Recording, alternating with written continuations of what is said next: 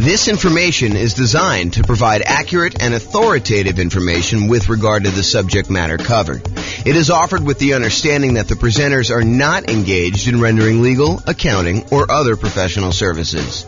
If legal advice or other expert advice is required, the services of a competent professional should be sought. Welcome to the Sioux Falls Real Estate Investing and Real Estate Financial Planning Podcast.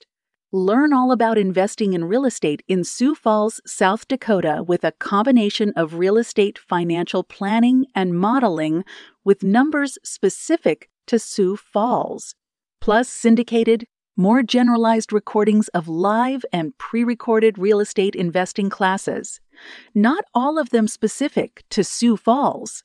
Be sure to stay tuned after the podcast for a message from our sponsors. All right, so real estate investing shocks. I'm James Orr. So how this class came about. So I had a client, real estate brokerage client. They were under contract to buy a new construction property, and they've been under contract for a long time. I'll show you the actual dates in there. Some new construction, and this was an example of that, had an exceptionally long period where you're waiting for the property to be built. So in this particular case, they went under contract, and the builder said, your property is going to be worked on and finished in whatever it was, 6 months from now or something like that. So they were too far out for them to reasonably pay a fee to lock their interest rates. Because when you lock interest rates more than a certain number of 60 days or something in advance, you're a lender, right? So 60 days in advance, then it's much more expensive to pay for that lock. And there's usually a premium on that interest rate. It's not like you get that best rate. If you lock it within 60 days, you get the best rate. If you lock it more than 60 days, there's usually a cost to it, or sometimes there's a cost to it, and usually the rate's a little bit worse. And so they were like, hey, it's 6 months out, rates are really low. Let's see if they'll go down. I mean, there's always that chance that they'll possibly go down because they've been going down for so long. But they did not lock their rate. So what happened was, they got within 60 days of closing. The builder calls on and says, hey, look, we're about 60 days out. You should probably lock your financing at that point. They call up their lender to lock the rate, and they were shocked. They called me almost in distress, hey, we may not be able to buy this property because it's way, way worse than it was. And so that's what we're going to look at. So this is historical interest rates and where they went under contract. So this is going all the way back to probably 1970 or so. You can see rates were at 7.5. They kind of went up in the early 80s to whatever this was, 18.5 or so. Kind of came down all through the 2000s, all through this. And then by the time they went under contract, they were not at all-time lows. That was probably 2021 or whatever it is according to this chart. It kind of went up from there, went down a little bit, but it had gone up the tiniest bit. And so when they went under contract, they were at this little mini peak. And so there was almost a thought of, well, maybe rates will go down, right? I'm not going to lock right now. They've been a lot lower within the last couple of years. Maybe they're going to go down. But if you look back historically, this was ridiculously low. And part of what this class is going to go over is this idea of understanding history and understanding probability of what are the chances this is going to happen to me and what could happen to me. And so if you look back over this, you can see that there's a chance that they could have been really, really ugly, right? The chance of it going back up to 17, 18%, pretty low. But, it's been in this 5 range for a long time. I mean, definitely above 5 for quite a while. So for them to think that it was going to go low, maybe, but could also have gone a lot higher. And that's what happened. So this is when they went under contract at this little point right here. This is when they were closing. And so you can see the rates had gone up quite a bit beforehand, and the rates were much, much higher. On the next slide, I'll show you what the actual numbers were and the actual dates. But you could just see visually how this happened, right? And how this was a shock to people. And there's a couple people in this room that experienced this real time where they had something like this happen. They were about to buy a property. You were living in the property, at least one of you guys were living in the property with an option to buy it. And thought, okay, yeah, I'm just going to live here until my year is up because I'm nomading. And then once my year is up, I'll go qualify for a loan. Everything's going to look amazing. My numbers are perfect. If my interest rates stay anywhere near where they are, my numbers are going to be awesome. I'm going to be able to buy this property. It's going to cash flow like crazy. This is going to be perfect. And I love the house. And then this happens.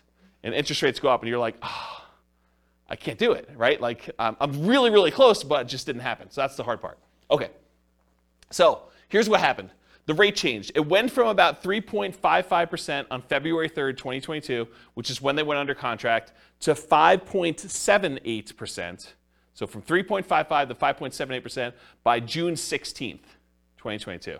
That was an increase of 2.23 percentage points.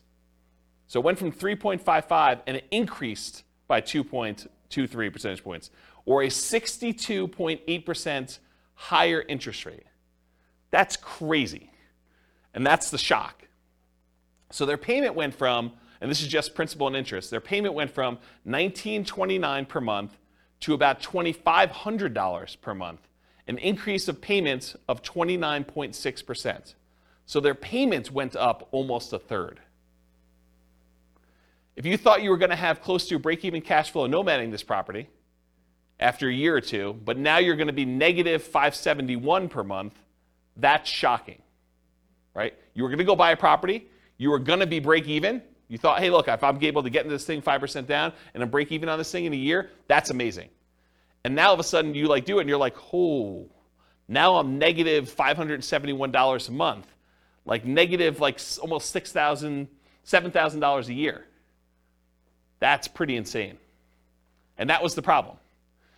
So that's why this class exists, is I wanted to, while this was shocking, I wanted to put some perspective on all of the things that can come up that are shocking about investing in real estate. Because this isn't the only thing that can be shocking to people. But then also to point out that this shouldn't have been out of nowhere surprise. Yeah, interest rates went up and that was kind of a surprise and stuff. But to understand that interest rates were at all-time lows and that it wasn't unreasonable for them to have gone up. And it wasn't unreasonable for a lot of these other things to happen. And then what I'm going to talk about is, they're not magic bullet solutions, but sort of what could you do to mitigate or to eliminate the shocks that could possibly come up? How can we get rid of some of these shocks? And so I'll give you a list of some things, and maybe you'll think of some other ones. It's the first time I ever taught this class, and so it might get better over time. But the idea is to kind of give you a list of the different shocks, and then talk about how we can mitigate and eliminate those things. So this kind of interest rate moving up, it's not a one-time anomaly. It does happen. And so these are the last 6 times that we had interest rates increase by more than 1% in a relatively short period of time. So back in October 1993 to December 1994, over a 14-month period, there was a rate increase of 2.38 points. So not 2.83% in that it didn't go up 2%, but it went up, from whatever it was to 2.38 percentage points higher than that. Okay, so home prices during that period of time, they went up 3%. So if you're wondering, hey, if these significant increases in interest rates that we've had, do home prices drop? And the answer is no. So historically, in every single one of these cases, the interest rates went up. The home prices went up. So it went up 3% for that period of time. The number of home sales did go down by 11%. So we sold fewer houses during that period as interest rates were rising. We sold fewer of them, but prices were up during that period.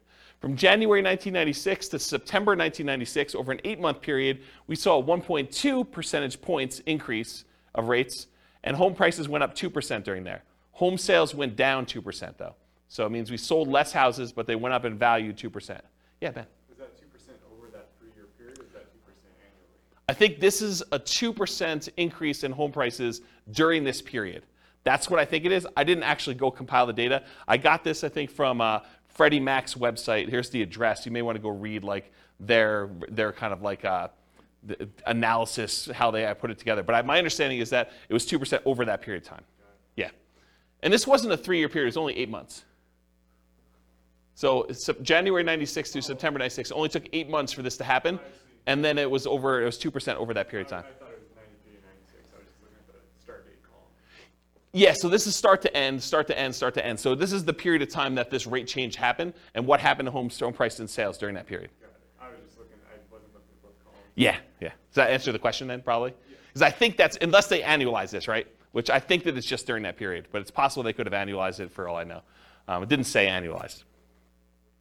Okay, so in October 1998 to May of 2000, that's a 19-month period, interest rates increased 1.81 percentage points, and then home prices went up 13% over that period of time, and home sales went down 2%. June of 2003 to June 2004, 12-month period, 1.06 rate increase, and 13% increase in home prices, 2% actually increase in home sales during that period. And then June 2005 to July 2006, a 13-month period, 1.18 percentage point increase in the interest rate. Home prices went up by 7%. Home sales went down by 14%. And then November 2012 to December 2013, that was a 13-month period, 1.11 percentage point increase. Home prices went up 11%, and home sales went down 2%. Yeah, go ahead. What's our current one? I don't know because I don't know if it's stopped. So I think that they're waiting for that, but it's a lot because, I mean, even this one. It's like huge compared to. Yeah, so our latest one was an increase of 2.23 percentage points, and it was over this period of time at least, right? Yeah. So February to June. Yeah. So that's pretty crazy, but it may not be done. Yeah. And we need to stabilize. I'm not sure how they determine where it stops either because it's sort of arbitrary, to a certain degree. So on average, it was a 13-month period for the interest rate to adjust. The average rate adjustment was 1.46%. Home prices went up on average 8% during those periods, and we saw a decline in home sales by 11%. So, which, if you look at this, right, it's not a shock. I mean, it shouldn't be a shock that this happens, right? It was a shock to them because we weren't thinking about it, and you weren't thinking about it. You went under contract. You're like, oh, maybe they'll go down. Interest rates have been up a little bit from where they were in the bottom. Maybe we'll get lucky and the rates will go down. And we have got, we're far out from this 60-day period, so we'll just wait and see. But then this shows you that we shouldn't really be that concerned. Do you have a question, Austin? I saw you looking. No, I was just speculating. This is a guess. I wouldn't think it would be done currently because there's a potential still another hike coming. So until that, we know if that's going to change anything or not. I wouldn't think that this go around this year would be finalized yet. I wouldn't say finalized. I was just thinking like our current number is bigger than any number on that list. Yeah. And so probably in a year, if it keeps going up, it will be worse. Yeah. That's all I was getting. Maybe it's peak to valley too, right? Yeah. Maybe it's like they look at what the lowest was and the peak and they sort of determine where it was. It's hard to say. It's really hard to say. There's some speculation in the room for the recording about like whether we should use the current one now and whether it's going to continue or not. So we don't know. All right, any questions on this? So the idea though is that this is not like out of nowhere. You should not have known that this could possibly happen. It's happened before, 6 times at least, and maybe not to quite the extreme, but it's not that far off from what we've seen. And we'll have to see what happens. Okay, so here's a quote from Dan Sullivan. Basically, the quote is: if you've got enough money to solve the problem, you don't have the problem. And a lot of the issues that we're going to see are related to if you're willing to spend the money, it's not really an issue, right? If you can afford the difference in the price, the monthly payments, or buy down the interest rate or some combination of their two, it's really not that big of an issue. The challenge is a lot of times we don't want to spend the money or we don't have the money. And so we'll talk a little bit about that. Okay, so this is sort of a weird philosophy I have, and I've never heard someone explain it quite like I'm about to explain it to you. But I heard some slight variations on this. So if you have a variation, I'd be interested to hear about it. But here's this concept for me. If I'm walking down the street and I look down and I notice my shoe is untied, it is not a big deal for me, right? Like, my shoe's untied. Shoes with shoelaces get untied. It's not that big of a deal. So I expect my shoe to become untied because that's what happens.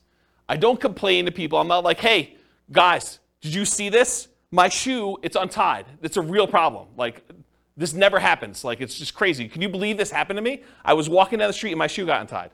You don't complain to your fellow investors that your shoe is untied. You don't let it remain untied, frozen in fear, unwilling to do what is required to fix it. It's not like, hey, what do I do?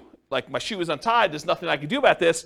What should I do? This is crazy. It's never happened before. And you don't swear off wearing shoes forever because they've become untied. It's not like, oh, last time I'm ever wearing shoes, this is a big deal. I'm just not wearing shoes anymore. I'm going to go get Velcro. Or I'm going to not wear shoes with shoestrings or something like that. I just bend down, I tie my shoe, and I go on with my life because shoes become untied. And when I use this analogy, it's like you want to get yourself to the point where all the things that we know that can happen with real estate is like your shoe becoming untied. You got to expect it. Interest rates go up. Prices go up and down. Rents go up and down, vacancies happen, roofs go bad, air conditioners go bad, tenants wreck properties, properties values go crazy and they go up and you do really, really well. You sell properties, you make huge profits. I mean, all these things happen, both good and bad in real estate, and they should not be a shock to you. So the same thing happens with real estate investing. These shocks will happen. You should expect them to happen. You don't need to complain to everyone. You know that these things have happened. You should not be frozen in fear when they happen. You should do what is required to resolve the issue, and you should not swear off investing in real estate because they happen. So it's this philosophy of you got to get to the point where mentally it's like your shoe got untied. You got to trivialize it such that, okay, tenant's not paying rent. I got to do something about that. I call up the attorney, we do the eviction, or whatever it is that you do, you just deal with it. It's like your shoe gets untied. It's not a big deal. You got to just work through it. Interest rates go up. All right, I didn't quite get the rate I wanted, or you're under contract, you're more than 60 days out in new construction, you're like, oh, interest rates went down. That's good. It's like, your shoe's automatically getting tied for you in some ways, right? It's like good things happen to you. Does this make sense? Have you heard a version of this philosophy before where it's sort of like presented like this? Okay. All right. If anyone does, I'd be interested to hear about it. Okay, so non-shocks. So these are often shocks because you did not know to, and sometimes, expect them. Either you did not expect them or you didn't know to expect them. But you probably should come to expect them. A lot of things we're going to talk about tonight, they're going to seem like, yeah, that makes sense, but I don't always think about it when I'm doing the thing, and so I forget about it, and then when it's a shock to me because it happens, right? So this is thinking about things probabilistically, not this will always happen or this will never happen, but there's a chance, a small chance that this could be really ugly. There's a large chance that this is going to be fine, and there's a medium-ish, smallish chance that something could happen and it makes it, inconvenient where I have to bend over and tie my shoe, okay? So what are the chances you'll need to deal with this, and what do you do if it does happen? And here are some examples of the shocks that we're going to cover. All the contingencies you have in your contract, they're there for a reason. Things that you can terminate a contract on, that's why you can terminate, because sometimes you discover things while you're under contract that you were not as you expected. They're shocks to you. So we'll talk a lot about those. All the maintenance you have on properties, all the repairs you have in properties, and capital expenses that come up with properties. Guys, roofs go bad. You should budget to have to spend $5, $10, $15, $20, $50,000 on a roof, whatever it's going to cost you to replace a roof. You got to know it's coming. Got to know ACs go bad. You got to know furnaces go bad. You got to know that flooring wears out. Kitchens get outdated or wrecked or destroyed by tenants sometimes. Bathrooms get destroyed. It's part of the thing. Your shoe becomes untied. Roofs go bad, right? So you can't complain when you have a roof go bad. You just have to budget, plan, and spend the money to replace the roof. That's part of what you need to plan for. All the property ownership issues. People slip and fall. You get sued. Neighbors complain. They do irrational things. They'll come over your house without you knowing, without you expecting them. All that crazy stuff. So all the property ownership issues, all the property management issues. At some point, someone's going to claim that you treated them unfairly. Even if you do treat them fairly, they're going to feel slighted in some way. Tenants are not going to pay rent sometimes. Even if you do the best job at screening tenants, all these things are going to happen. I'm not trying to be negative about it. It's just be a realist. Realize that this stuff occurs, and you got to treat it like it's a shoelace. Like, okay, I got to deal with that. Just going to deal with it. Going to tie my shoe and move on. All the natural disaster and accident issues. So there's going to be hurricanes, there's going to be earthquakes, there's going to be floods, there's going to be other stuff, things that you did not expect could happen to your property are going to happen. They could be small probabilistically, but they're possible to happen. All the asset protection issues. So all the things about slip and falls and people suing you and perhaps challenging your ownership of properties, multiple properties, or you getting in car accidents and people coming after you for that. All the stuff you deal with in normal everyday life exists. So just be aware of that. So including all the different things we're discussing in tonight's class. There are reverse shocks, as I've hinted at before. Sometimes shocks go in your favor. Home prices go up while you're under contract. Interest rates drop before you can lock in financing at a reasonable rate. The $10,000 roof repair you thought you were going to have to make when you're under contract to buy a property turns out to just be a minor patch job for $500 that buys you 5 more years. The ancient-looking air conditioner that isn't working is fixed with a simple service call for a few $100s, and it ends up working for another 10 years. These things happen. Just like you buy a property when the air conditioning is working, and it turns out you need a whole new AC unit just randomly. Like it's the coils are cracked or something that you just could not tell while you were under contract. So good and bad things happen to you. Does that make sense? Okay. So here's the intent of the class. Raise your awareness of what the shocks are. Try to give you some of the simple ideas of what the possible ways are to mitigate or eliminate them, and that there are no magic bullets or magic solutions to many of these shocks. It's not like I'm going to magically solve the roof issue or the interest rate issue for you. I'll tell you some tips and how I think about it, what you can do for it, but they're not going to solve all the issues for you. So just realize that up front. Okay? Okay, so here's the class format. We're talking about shock, what it is, and then how to mitigate and completely eliminate it if possible. And then I use this abbreviation ME instead of saying mitigate, eliminate all night. So ME is going to be an abbreviation on the slides that show the mitigation, elimination sort of slides. Okay, so here's some general principles. These are sort of things that, in general, help dampen the impact of any of these shocks. Okay, so many of these are universally applicable to all types of shocks. Number one is reserves. You really should have reserves to invest in real estate. These will help mitigate the overwhelming majority of these issues. Again, if you have the money to solve the problem, you don't have the problem. If you have the money to replace the roof, it's annoying, but you got a new roof, and now your property is good for X number of years. You know, if you need to replace an AC, just replace the AC.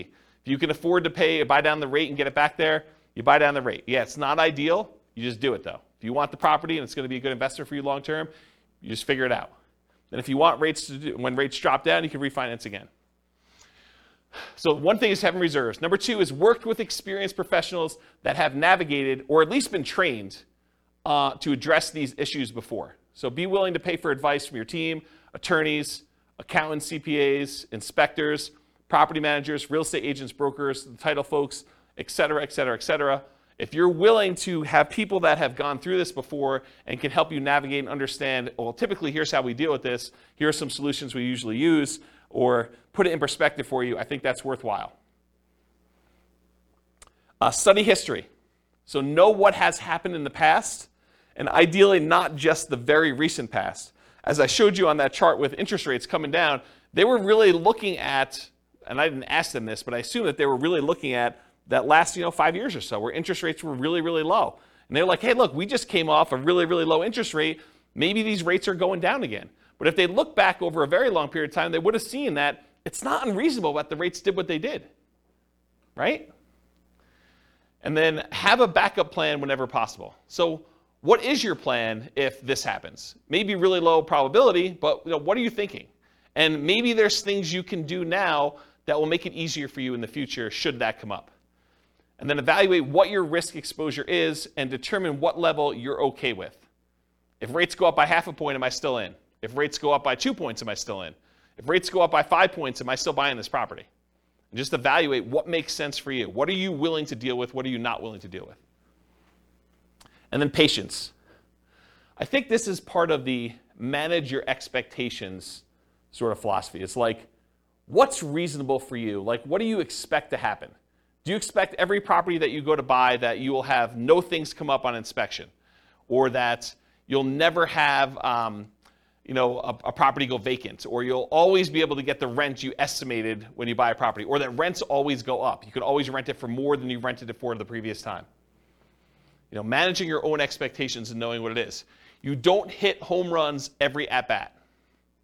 It's not like every time you do this, everything goes perfectly and you score. Do what is within your circle of control and let go of things outside your circle of control. They had no control over the interest rate. They did have control as to whether they were willing to pay the premium to lock in that early. It seemed so expensive at the time to lock in whatever that was, 6 months ahead of time. But it was probably, in retrospect, not that they should have done this, but in retrospect, it probably was cheaper than what they ended up paying. That was within their control. And then remember this concept of expected value. If you've not heard this before, it's a pretty interesting phenomenon. It's kind of like a math way of thinking.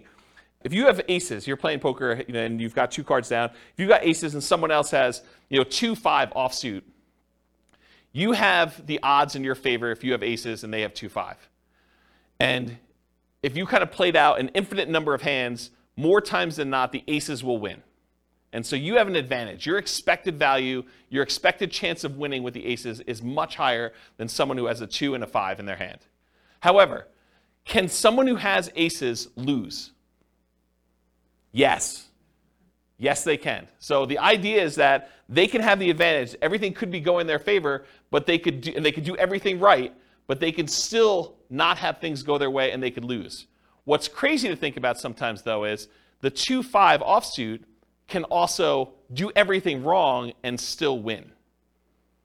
Right? They could go and play the hand completely wrong, but the cards that they get dealt in the middle of the table end up being 3, 4, 5. And that's what's hard to understand. So you got to think to yourself, okay, the odds look really good if I do these things for me to win. Not saying I'm guaranteed to win, but they look really, really good. And you got to be careful because sometimes, like with the 2-5 offsuit, you do the wrong thing and you get rewarded. You locked in 6 months earlier and paid the premium, and that seemed like the wrong, it may have even seemed like you were doing the right thing at the time, and maybe that ended up not being the right thing. And you could still end up that being correct if you had interest rates go up by 2.65%, over that period of time too. Okay. Any questions on patience? Cool. So I'm going to go over some different groups, the stuff before you buy a property, the stuff when you're under contract, the stuff post-closing once you own a property, some things specific to selling, and some extras. I think there's only one extra that I've gotten here. So that's the groups we're going to do. So let's go over before you buy. And some of these, once I go over one or two of them, they're similar enough, we're going to be like, okay, we already know that. All right, so you're out looking for a property to buy. You find an amazing one. You want to put in an offer, and maybe even do put in an offer, but you find out there are multiple offers. This could be a shock to you. If you've never been in a market where you have multiple offers on a property, or you've never bought a property before and realized that the really popular, very desirable properties sometimes get more than one person bidding on it, you may not be ready for this. Anyone who's kind of been buying a property in the last 2 years has been like, oh yeah, multiple offers here, we see 20 of them. But if you're brand new, you haven't seen that, could be a shock to you. If you are looking for the best of the best properties, why would it surprise you that other people also like that property and want it too? So it should not be a shock. So here's the mitigate or eliminate thing with multiple offers. If you are willing to compete, make strong offers that have the best chance of getting accepted. And I have a slide coming up from a class I did called the 10 tips to get offers accepted in hot markets. I'll kind of give you the 10 tips, but if you really want the 2-hour version of that, go watch that class. And then the next thing when you're doing multiple offers is work with a professional who understands multiple offers and can give you some tips for doing it. And again, you're not going to win every one of them. It's just impossible. If you have 20 offers on a property, which is an extreme case for really, really hot markets, 19 of them don't get it. And then know your market. Sometimes it makes sense to make a strong offer right away with short deadlines to avoid competing offers. You go see a property, you're like, okay, this one's really, really good. I definitely want this. I have a feeling it's going to get multiple offers on it. So I'm going to come in hot tonight, make an offer, tell them I need an answer by 9 a.m. tomorrow. And you come in really strong with your offer. It has to be so compelling that they're not willing to wait to see what other people are willing to do. And so that could be a strategy. Or sometimes it makes sense to wait, let all the other people show it, let them put in their offers, and then have your agent call the other agent and say, hey, what does my guy really wants it, what does my guy need to do in order to get this one accepted? What do they need to beat? And they can tell them, go ask your seller, because sometimes you're not supposed to give away that information without permission from your seller, but go ask your seller, say, look, if you want the best offer, I'm willing to come in and make it happen. You just need to tell me what that number is. And so there's an incentive for the seller to tell you what number it needs to beat. And it is impossible to always know which one of those options to go with. You can't know whether you should come in early or you can't know if you should wait, because there's maybe some agents or some sellers that are like, if it's a reasonable offer, I just want it, I want to get it done with. And sometimes it's like, I want what's happening at the end. Okay? Can't see? All right, cool. So 10 tips to get offers accepted in hot markets. So this is from a 2-hour class I did of the same title. And I'm just going to really quickly run through the list, but go watch this class if you want details. And we're sort of post-hot market as I teach this, but it could come back later, and then you definitely want to go review that class. So number 1, 10 tips, price. So improve on your price. Number 2, be willing to make up an appraisal gap. So if the property doesn't appraise, be willing to make up any difference or to completely waive that you need an appraisal at all. Number 3, use escalation clauses. So sometimes you'll want to say, I'll go $5,000 above the next highest offer. So you can actually use an escalation clause to increase your offer price to that. Number 4, call the seller's broker and find out what the seller wants in their offer to make sure you can match as many things as possible so that the seller gets what they want. Sometimes it's not always about price. A lot of times it's about price, but sometimes it's timing, or I really don't want to move the pool table, or I really don't want to do an FHA loan. As long as it's conventional, I'm fine. I've got concerns that it won't go FHA or VA or whatever it is. So you got to find out what the seller wants. You do that by calling the seller's broker. Have your lender call and verify and tell the seller's agent that you are qualified, you're going to close on the loan, that you're good to go. And make sure you have the best ideal loan for getting the job done, one that's going to be easy for that property to sell with. You can waive the inspection or do a limited inspection, or do no, or I guess waive it is doing no inspection at all, but you can do things with the inspection to make it more attractive. You can look at what's happening in the neighborhood to make sure you understand what you're going to need to do in order to get that offer accepted. If all the properties in the neighborhood are selling for 10% above asking price and you're coming in at list price, it's going to be hard for you to get that offer accepted. Earnest money. So you could increase how much earnest money you're putting up with a deal. I think that signals some strength. You could also make your earnest money non-refundable so that if you don't close for any reason, you don't get it back. That's a stronger offer than saying, I've got these contingencies, and if I can't get my loan or the inspection comes back weird or something else happens, then I'm going to get my earnest money back. That leaves the seller in a little bit less secure position. No conditional sales, so you do not need to sell your property before you buy this property. And then in some cases, especially when you're an investor and you're willing to buy more than one property, being willing to accept a backup position, because a certain percentage of the offers that do get accepted fall out. And if you're in backup position, there is a chance that you will not have to be in a bidding war again, competing, that you'll just by default be in first position and get the offer accepted. So that's my quick list of 10 tips to get offers accepted in hot markets. Any questions on those? All right, sweet.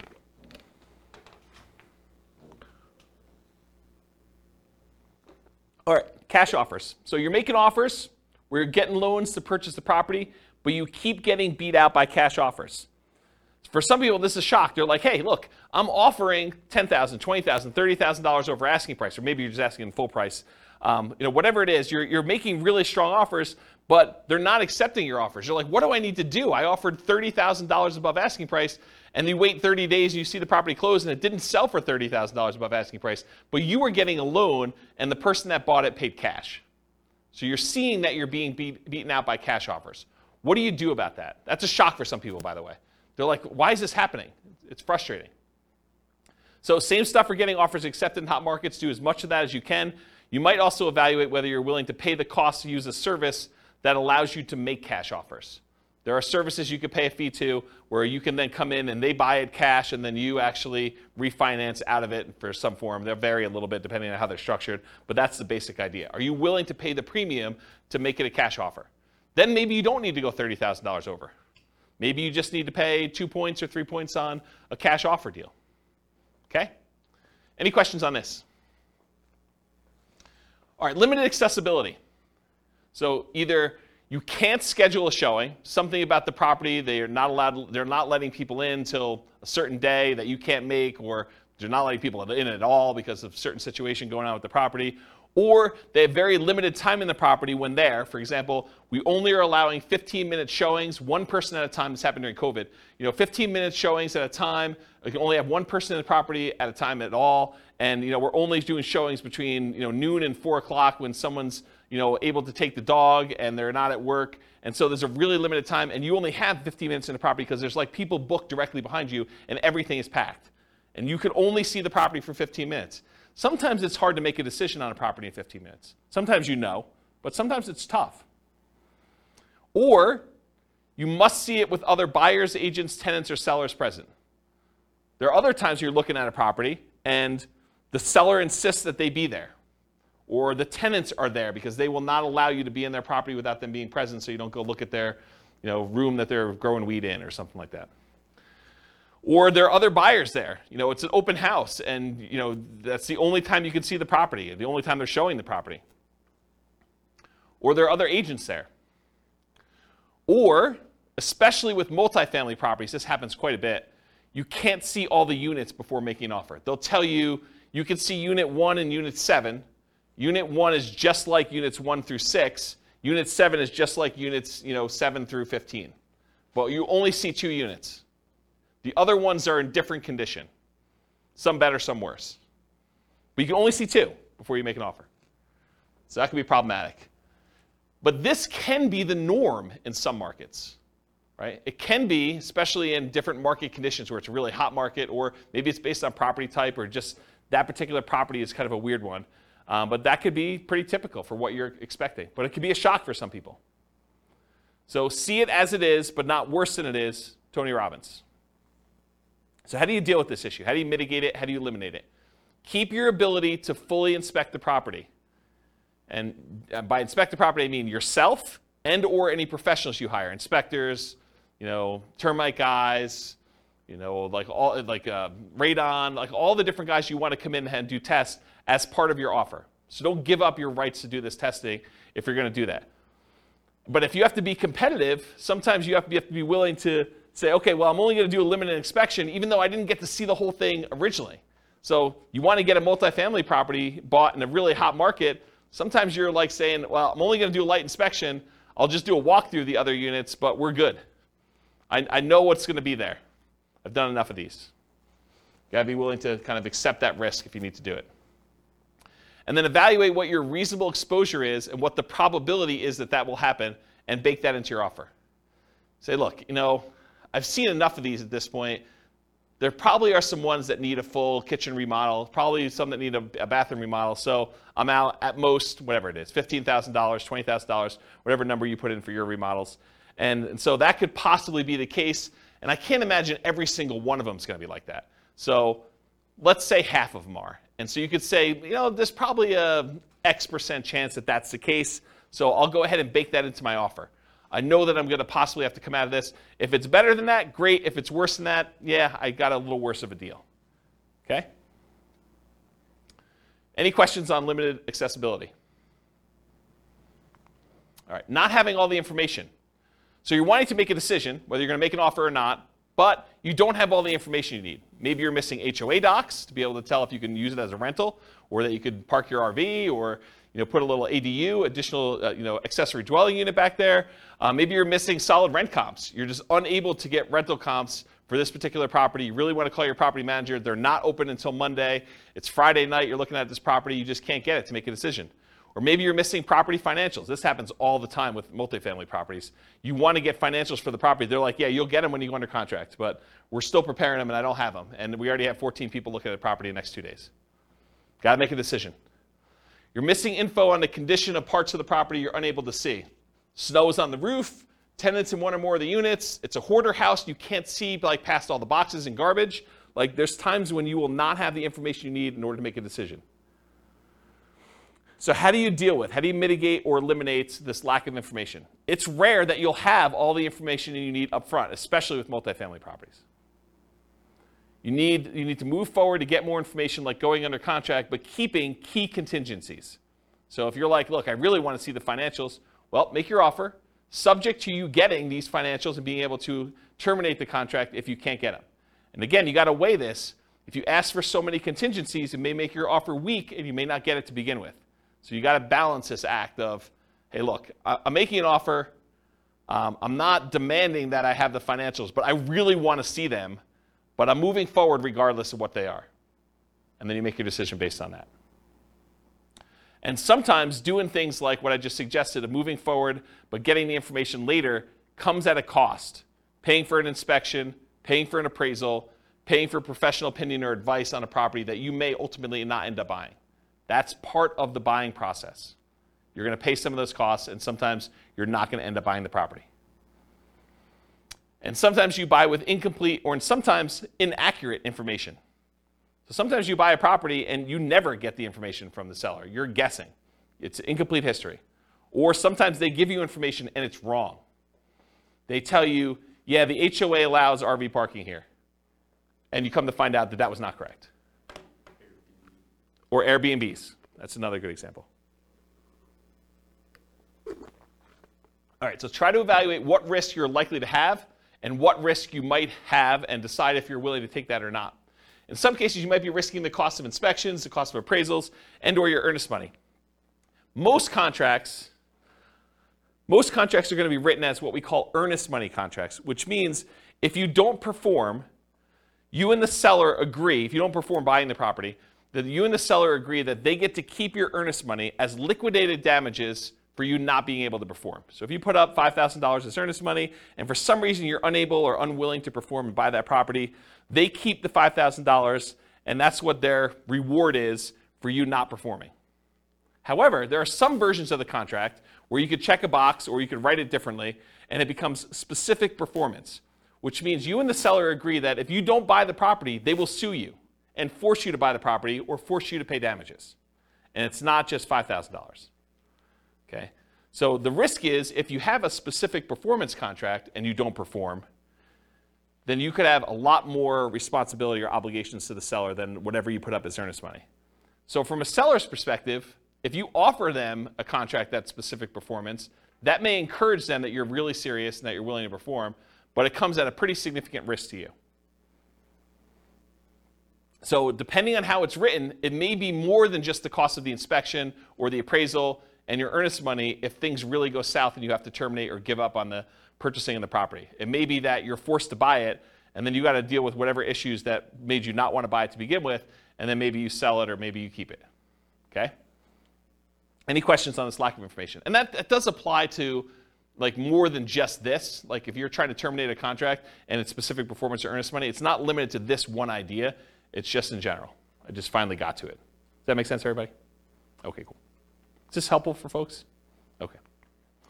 All right, so we covered all the stuff for before you're under contract. Let's talk about being under contract. Changing interest rates. That's what started this class, especially with long closing windows like new construction. It could also be you choose not to lock for some reason. You know, you end up with a 60-day closing because that's more convenient to the seller. And so you say, that's great. And you're like, hey, look, we got an election coming up. I think rates are going to drop after this election. And so I'm going to not lock. Because once I lock in, that's it. So you're like, I'm going to wait. All right, let's see how that goes. Maybe you're not sure of the lender you're going to use. You know, that may be a reason why you're not going to lock. You're calling to say, hey, look, I got calls out to 4 different lenders. I want to find out what's going on. You do this over the weekend, or you do this where there's a Fed, you know, as like a hearing or whatever they do where they kind of announce what's going on, and they usually announce that they're going to raise rates or lower rates, and it just happens to be over the time when you're shopping all your different lenders. Or maybe you're required to switch lenders while under contract and have to relock. You go under contract, you think you're going to use a lender, they get a little farther into your file and they realize, hey, we can't do your loan. You've got XYZ problem, and you know our underwriter's saying no, even though they should be saying yes. Or we have an overlay that prevents us from doing these types of loans. Or you need to go to a special lender to deal with this. Or I'm not qualified to do this special situation you've got going on. And they say you got to go to another lender. And now rates are different. All these things can come up. So changing interest rate, what do you do to mitigate or eliminate this? You consider locking rates as soon as possible. You consider paying the extra fee to lock farther out. They could have paid the fee and got a higher rate. And I think a lot of times, if you look back historically, a lot of times that would not have been worthwhile.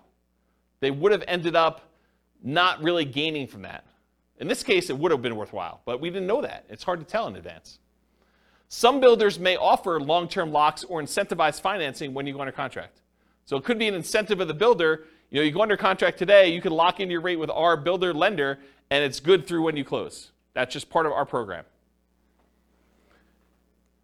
Beware of variable rate loans, adjustable rate mortgages, and loans with balloons. So adjustable rate mortgages are mortgages where the interest rate can change. A lot of times they're fixed for 2 years or 5 years or whatever it is. And then after that, they can adjust. Sometimes they adjust once and they're fixed for another 5 years. Sometimes they adjust every month. Sometimes they adjust every 6 months. Sometimes they adjust every year. Depends on which version of the adjustable rate mortgage you have. And then loans with balloons. A balloon on a loan means you're going to pay on a loan for 10 years or 20 years, and at the end of the balloon period, then the entire balance of the loan is then due. So you might be paying as if it's a 30-year loan, but it has a 10-year balloon, so the payments look like you're going to pay off the loan in 30 years, but by the time you get to year 10, they're like, okay, you now owe $300,000 of this $400,000 loan. We want the full $300,000 in full on year 10. And then you got to either refinance or pay the $300,000 and get out of there. And not every lender will automatically refinance your loan. Sometimes you may have to change loans. Sometimes the interest rates change significantly between that 10-year point and the other 10-year point. So it could be a real problem for you to get out of there at that point. So anytime you take on a variable rate loan or a loan with a balloon, this opts you in to additional potential shocks in the future. If you get a 30-year fixed rate loan or a 15-year fixed rate loan where the entire loan is paid off, it's amortized over that period, 15 years or 30 years or 20 years or 40 years, whatever it is for you. Most common is 30. But if you get a fully amortizing loan, you opt out of this additional risk. You have the option to refinance if you want to, but you are not obligated to have that additional interest rate risk then. Because it's going to be paid off by the time that period is over for you, whether that's 30 years or 15 years. Does that make sense? Okay. Ideally, when you go under contract with these, keep the financing contingency in. So don't negotiate away your ability to cancel the contract based on your financing. But a lot of times, in order to get offers accepted in really hot markets, we were saying, we'll waive that. I'm definitely getting this property and I'm buying it. And something I don't have in my written down here, but it just occurred to me, sometimes with new construction, we will pay a whole bunch of money that is non-refundable upfront in upgrades that if we cancel for any reason, including the interest rates change or financing changes, we're out that money. So sometimes you'll go and you'll be like, okay, here's the base house, but I want AC. I want you to put in a backyard fence. I want you to upgrade the flooring from the normal, really crappy vinyl to something a little bit nicer because I'm going to be living there for a while first. And I want you to put in a refrigerator and everything else. So we'll be like, okay, great. We're totally willing to do that. It'll cost you this amount of money. And we'd like an extra $10,000 in non-refundable earnest money for us to be willing to do those upgrades for you. If you do not close on the property, you don't get that money back. That's pretty common. Okay? So realize if you cancel now because interest rates went up, then you're out that additional money. So it could be a lot more than just regular earnest money. So getting back to this point, ideally keep your financing contingency in your contract so that if this does happen, then you're minimizing how much you spent up to that point to be able to get out of it if you decide you do not want to move forward. Another point here, if you could not lock now, and now if you could not lock and now you can't make the numbers work, you may need to terminate. So if for some reason you were unable or unwilling to lock, and now later on the rates don't work for you, you may need to terminate or try to renegotiate if applicable. So you've been under contract for a while. Maybe the market's softened a lot where the builder's having some struggles getting things under contract. It's possible they may come in and say, look, we really want you to continue buying this property. What if we gave you $5,000 to buy down your rate to help out? It's not going to buy it down to what it was, but maybe it helps you a little bit. Maybe you negotiate that. Or maybe it's with a seller who's like, look, the market's very different than when you went under contract with me. I really want you to close this thing out because I'm going to buy something else. I've already got 1031 things picked out, or maybe I'm moved and I've already bought my new property, but I really need to get this thing sold. How about I knock off $5,000, or I pay $5,000 in seller concessions to help buy down your rate or something? You couldn't renegotiate if it's possible to do that. Of course, if you do cancel for some reason, you might be at the cost of any inspections you did, any appraisal money you spent to that point to get the appraisal done, any earnest money if you're outside of your ability to cancel without getting your earnest money back, and maybe some other out-of-pocket costs. Beware of specific performance contracts, as we discussed before, where you are telling them that you guarantee that you're buying the property, otherwise they can sue you to perform and force you to buy or force you to pay damages. Any questions on this? A general question not Yeah. related to this. Yep. But what's the average amount of time for a new construction to be completed in Fort Collins area? It varies. So it depends on the builder and how backlogged they are. Some builders will actually build spec homes where they're building them in advance and you could buy it within 30 days. And then other builders are such that they have not broke ground yet on the property, and other ones they're in different stages where they say, look, these 5, we've already dug foundations and they're going to framing. These are already framed. And so depending on which one of those you buy could be a different time. And some of the other ones where they haven't dug ground yet, it could be like, hey, we're going to get to this one, but it's in phase 2, and phase 2 is not going to start for 3 months, and then it's going to be 6 months from when we actually do that. So it could be really long time. Right, but you would still only get 60 days for lock-in rate for the loans. That's correct. A lot of times you are limited to how far out you can lock unless you're willing to accept a higher interest rate or pay a fee, or both. Got it. Yep.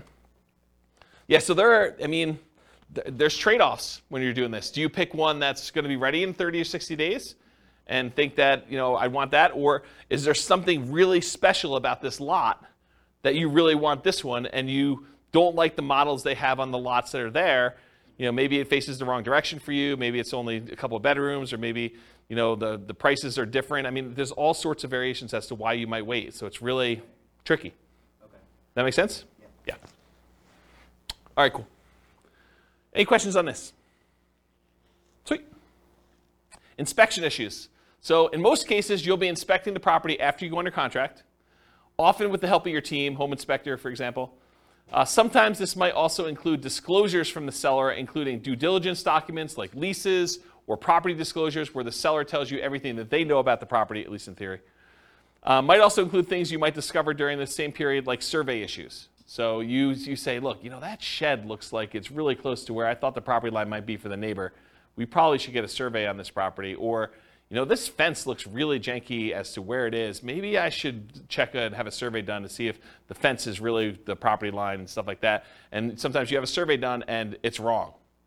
The shed you built or the deck you built is on someone else's property, or their deck on your neighbor's deck is actually on the property you're trying to buy, and it's potentially problematic. Or shared driveways get kind of weird in some cases. There's all sorts of weird stuff that can come up on this, and sometimes you don't find that out until you're under contract. And a lot of times you've already paid your inspection fee at that point, because you've inspected the inside of the house, and you paid the survey guy in order to come out there and do this, and you paid for your appraisal, even if the appraisal wasn't done yet, because you kind of prepaid it with the lender in order to get a jump start on it, because there was a shortage of appraisers and you wanted to make sure you got your spot in line. And so now you're out inspection, survey, and appraisal for a property that you may be terminating on or that you got to negotiate on. So that could be a shock to you. You just got to realize that up front. Okay? There are going to be things that come up on a property on inspection. So this should not be a surprise to you. You are going to find things on the inspection. That's what the inspection is for. Okay? The inspection is to get a second set of eyes, a professional's eyes, or 2 or 3, depending on whether you're going to bring in specialists for other things like radon and asbestos and meth and mold and all things like that. You might get more than one inspector's eyes on it or as a professional. Maybe even contractors give you opinions about what things are going to cost and what things need to be done for certain issues you may see on the property. So you're going to have these things done, and you're going to find things that you did not know. You'll be like, oh, I didn't know that. I'm glad you told me that that's going to cost $20,000 to fix. Now you know. Typically, you're not going to be negotiating things you saw or discovered before you made your offer. So if you saw that there was no kitchen sink, you should not be negotiating for a kitchen sink once you make your offer. You saw it, you made your offer based on not being a kitchen sink there. Does that make sense? And that goes for a wide spectrum of things. Okay, that's it. And even with the inspection, sometimes your inspector is unable to do something. Like it snows around here, and sometimes the roof is covered with snow. Your inspector cannot inspect the roof when it's got covered with snow. So if you're buying a property and you have a really limited inspection window, unless you extend out the ability to inspect it for snow later or something like that, or sometimes it's under snow for 30 days, not as much around here, it's highly unusual. But if that's the case, that's problematic. You may be buying a property that you've never seen the roof for. Okay, so how do we mitigate or eliminate these? Reasonable expectations. If you're buying a 20-year-old property and the roof's never been replaced, you or your team should realize it's going to need a new roof soon. Just makes sense. So for you to be surprised by that or shocked by that, it's problematic. Keep your ability to terminate and negotiate in a contract. Might be out of the cost of an inspection, maybe an appraisal in some cases, maybe your earnest money depending on how you structure it. But you want to make sure that you have what you need to be able to negotiate these things if things come up. If it's not something acceptable to you, even if the seller could or would address it, then with the advice of your team, terminate. So make sure you understand like what the repercussions are. But if you're like, hey, look, even if they did move the shed, there's something weird about that. I don't want to be involved in it anymore, or whatever. You know, if they could fix something that you had an issue with, then you have to make that decision. And then negotiate legitimate shocks, not just trivial things. So realize that up front. Any questions on inspection? Cool. Can't qualify for a loan. So you're about to buy a property, you're getting a loan. Ideally, you got pre-qualified with a lender, a quality lender, before going under contract. Ideally, more qualified than them just telling you, but you telling them, hey, I make this much money, I have these debts. They say, it sounds like you can qualify for about a $500,000 house. That's not the level of qualification I'm talking about. I want them to pull your stuff. I want them to put you through the system.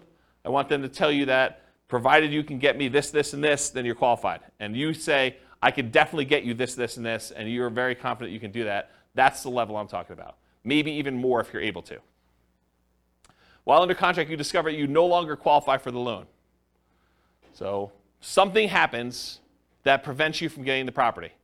And it could be any number of things. Credit change, something happens to you where a medical bill you thought you paid pops up and all of a sudden it's not done. You're like, this is problematic. It's going to take me a little time to get this fixed out and work through it. Or maybe I don't have the money to pay the bill anymore or whatever. Your income changes. Maybe you get, what's the opposite of promoted? Demoted. You get demoted and you get put in a lower position job or something like that. Or you have to change jobs. Unfortunately, while you're under contract, you have lost a job or something like that. If you have a significant injury or an accident that prevents you from working, if you get divorced while you're under contract to buy a property, or you have a death of a spouse, these types of things can happen, and they could change your situation and prevent you from getting the loan. So if you can't qualify for the loan, how do we mitigate or eliminate that? Prevention. Work with quality lenders up front that can qualify you ideally before going on a contract. You don't want just some fly-by-night lender telling you, yeah, you probably can qualify for about this, and then you find out later you cannot. But even then, occasionally something unexpected will come up. So especially for things that may be more likely for you, for example, job loss when you know your company has been downsizing, what's the backup plan if that should happen? So know in advance, hey, if for some reason I do get downsized, I'm terminating. Or we're going to have mom and dad co-sign or whatever your backup plan is for you. Or at a minimum, what's the cost to me if this happens, and am I okay with that? What's it going to cost me in inspections and appraisals? And there are some cases, it's very rare, where a lender will eat the appraisal if for some reason you don't qualify for the loan. It's pretty uncommon, but in some cases they do. I know of one credit union around here that does. Actually, I know of another bank that does too. There's 2 banks that I could think of that do that, but I don't think of anyone else. Do you know of anyone else that does that? Yeah, it's pretty uncommon. So be super careful about that, and you could lose your earnest money. Sometimes there are deadlines for you to object to being able to get acceptable financing, and sometimes that deadline will appear days before your closing. So imagine for a minute they say, hey, look, your loan objection deadline is the 25th of the month, and we're closing on the 30th of the month. So there's a 5-day period when you cannot get your earnest money back if something happens to you.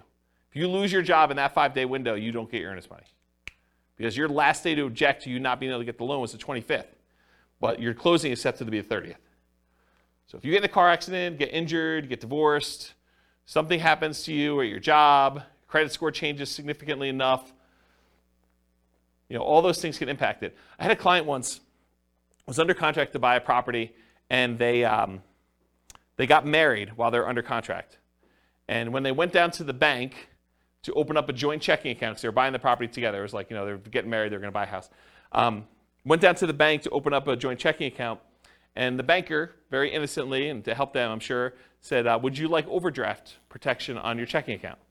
They're like, yeah, that sounds good. Let's do overdraft protection. So they went and did that. They opened up, by getting overdraft protection, they opened up a new line of credit. It changed their credit score enough where they barely qualified for the loan because it actually gave them a hit to their credit score. So be super careful. Talked about that. All right, cool. So what happens if you can't get insurance on a property? Sometimes you can't get insurance at all. You go to buy a property and you realize this is uninsurable, not able to get insurance at all. More commonly, you might not be able to get reasonably priced insurance for the property. You'll call down to insurance and they'll be like, hey, so this is a weird property and it's got ABC going on with it. In order to get insurance, it's going to be 3 times what you thought it was going to be. You're like, whoa, that is expensive. So be aware that that can happen. Sometimes properties are in flood zones, and you might not know they're in a flood zone. It's not like there's water on the ground in flood zones all the time, right? It's flood zones because it occasionally gets flooded. So flood insurance can be expensive. It might be more expensive than you thought it was going to be based on location, age, composition, history, something like that. So be aware. Other one on here, fire. Fire? There's a lot of places that will not insure homes because of how what they're considered in terms of property. Like if you were in Netherlands or other areas, it can be really hard to insure. So they could not insure them because they're in some type of fire area where like forest fire or something like that? Yeah. Yeah, that's kind of what I was thinking about location, but yes. Yep. Yeah, so how do you mitigate or eliminate this risk of can't get insurance? You can check with your insurance agent before you make an offer. I'm not sure I would go to that extreme, but you could. I mean, that's one way to mitigate or eliminate it. Sometimes you still run into the unexpected, though. They give you a quote, think it's something, then when they finally formally submit it, something weird comes up. Most lenders require insurance if you're getting a loan, so are you willing or able to buy the property for cash if you can't get insurance on the property? And is it that good of a deal? You could also try alternate insurance providers, other insurance agents, especially ones that do more unusual policies. So I had a property once that I personally bought, and I don't remember the details. This was probably 20 years ago at this point. But there was some really weird thing where I was unable to get insurance on it, and I had to go to like one of these really obscure insurance agents to get the policy on it. And it was a little bit more expensive. It wasn't that bad. It was probably like 50% more than what I was expecting it to be. It wasn't a deal killer, but it was unexpected. It was unusual. So realize you might need to go to some weird insurance company to do that.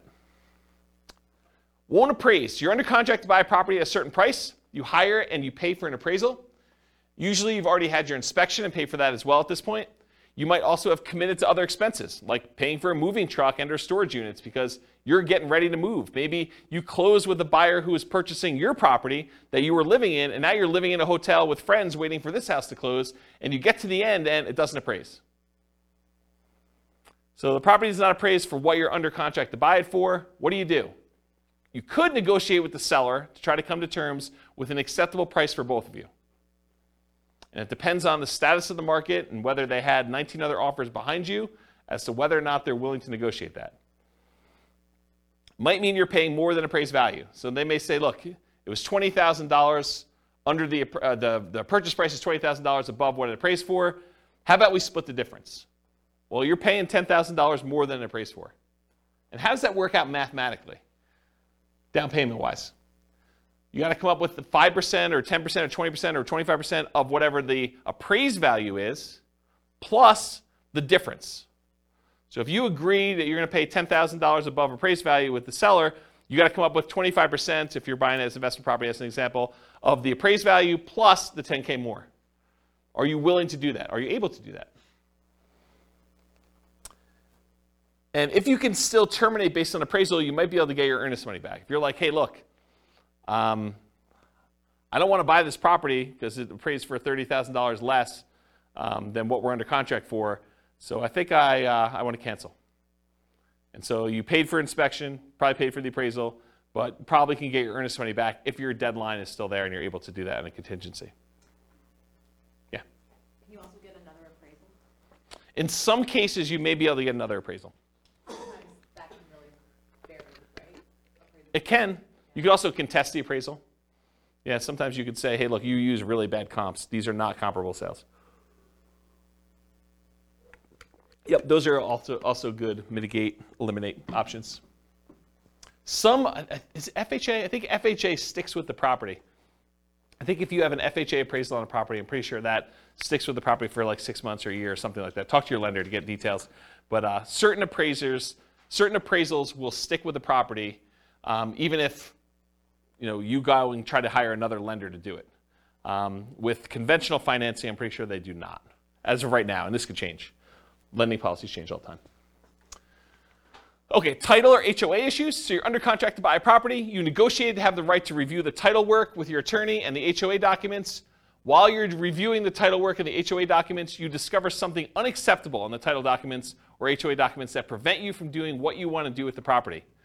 For example, having an RV, or being able to do short-term rentals, or being able to have rentals at all, or something like that. Or that you feel could impact you when you got to resell the property later. So maybe it's not something you're worried about, but you're like, hey, that's going to be a problem because this property is sort of built for X, and it turns out you can't do X with it, based on something in title or something in the HOA documents or something like that. So something comes up where you're unwilling to do this. As a side note, this is like one of my little weird pet peeves. Is your real estate agent competent to review title work for you? Are they trained on how to review your title work and tell you what is going on with it, whether there's a problem in there or not? The answer is no. We do not get trained on title work. Title work is an attorney type thing.